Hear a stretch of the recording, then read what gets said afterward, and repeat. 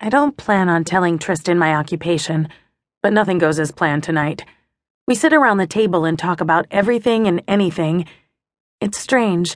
I barely know these people, but it doesn't feel that way. I slump back into my chair and stare at the stage with another drink in my hand. Why would Sean's brother buy this place? Tristan is leaning back on his chair with his feet on the table again, staring at the bottom of an empty glass.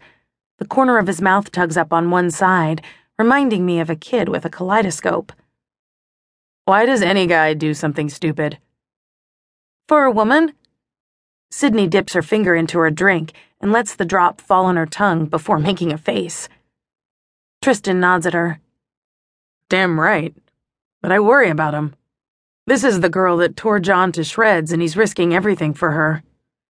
She seems sincere enough, but he thought she was the real deal last time, too. It's difficult to tell who's a friend these days. His voice sounds hollow, like he's completely alone. I can't help it. I stare at him. A lost look in his eyes evaporates, and he flashes a smile my way. Oh, come on, Avery. You aren't that naive. You have to know that people have ulterior motives. Not everyone is good and kind. If you thought that about Sean, you'd be in a ditch somewhere. Hey, he's not like that.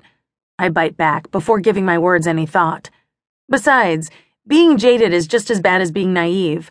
They're opposite sides of the same coin. They both mess with your perception of reality, and you lose something, some part of yourself that's necessary.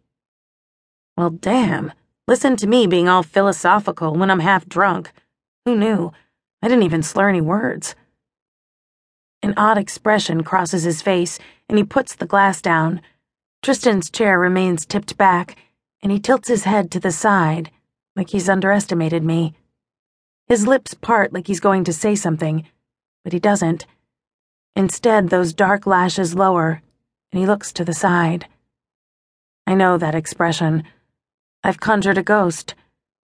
I'm reminding him of something that somebody who's no longer here has told him. Tristan lets his chair slam down onto all four legs and leans in. He's close enough to me that Sean will rip his head off if he walks in now, especially because of all the hostility between these two men. It's not necessary, and the coin can't stay on its side forever. At some point it falls, and I'd rather be cynical than naive any day of the week. I laugh in his face. You think I'm naive? Are you mental? I'm a goddamn call girl. My parents are dead, and I'm engaged to Sean Farrow.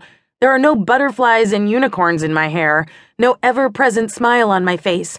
So what makes you think you have the faintest idea of who I am and what I'm capable of? Our eyes are locked, and I refuse to break the stare first. He doesn't know me, and that arrogance, the way he assumes I'm some spoiled brat that doesn't know shit, is just wrong.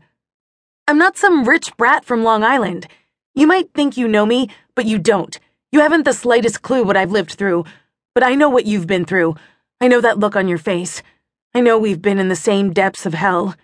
The difference between us is that I refuse to give up, and you already have. For some unknown reason, I purse my lips and blow a puff of air in his face. Tristan flinches and backs up. His mouth is pressed into a firm line, and I know he wants to tell me off, but something holds him back. The guy says nothing. Instead, he gets up and moves to another chair and throws himself into it so one leg is hanging off the side without giving me a second glance. Damn.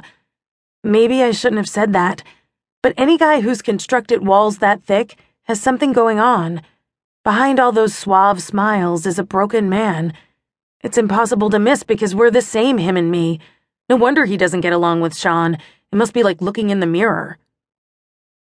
Sydney watches the exchange in uncomfortable silence. When Tristan walks away and his back is to me, I go to stand, to say something else. Apologize, maybe. But Sydney touches my arm and stops me. When I glance over at her, she shakes her head, and then changes the topic of conversation. So, have you ever stripped?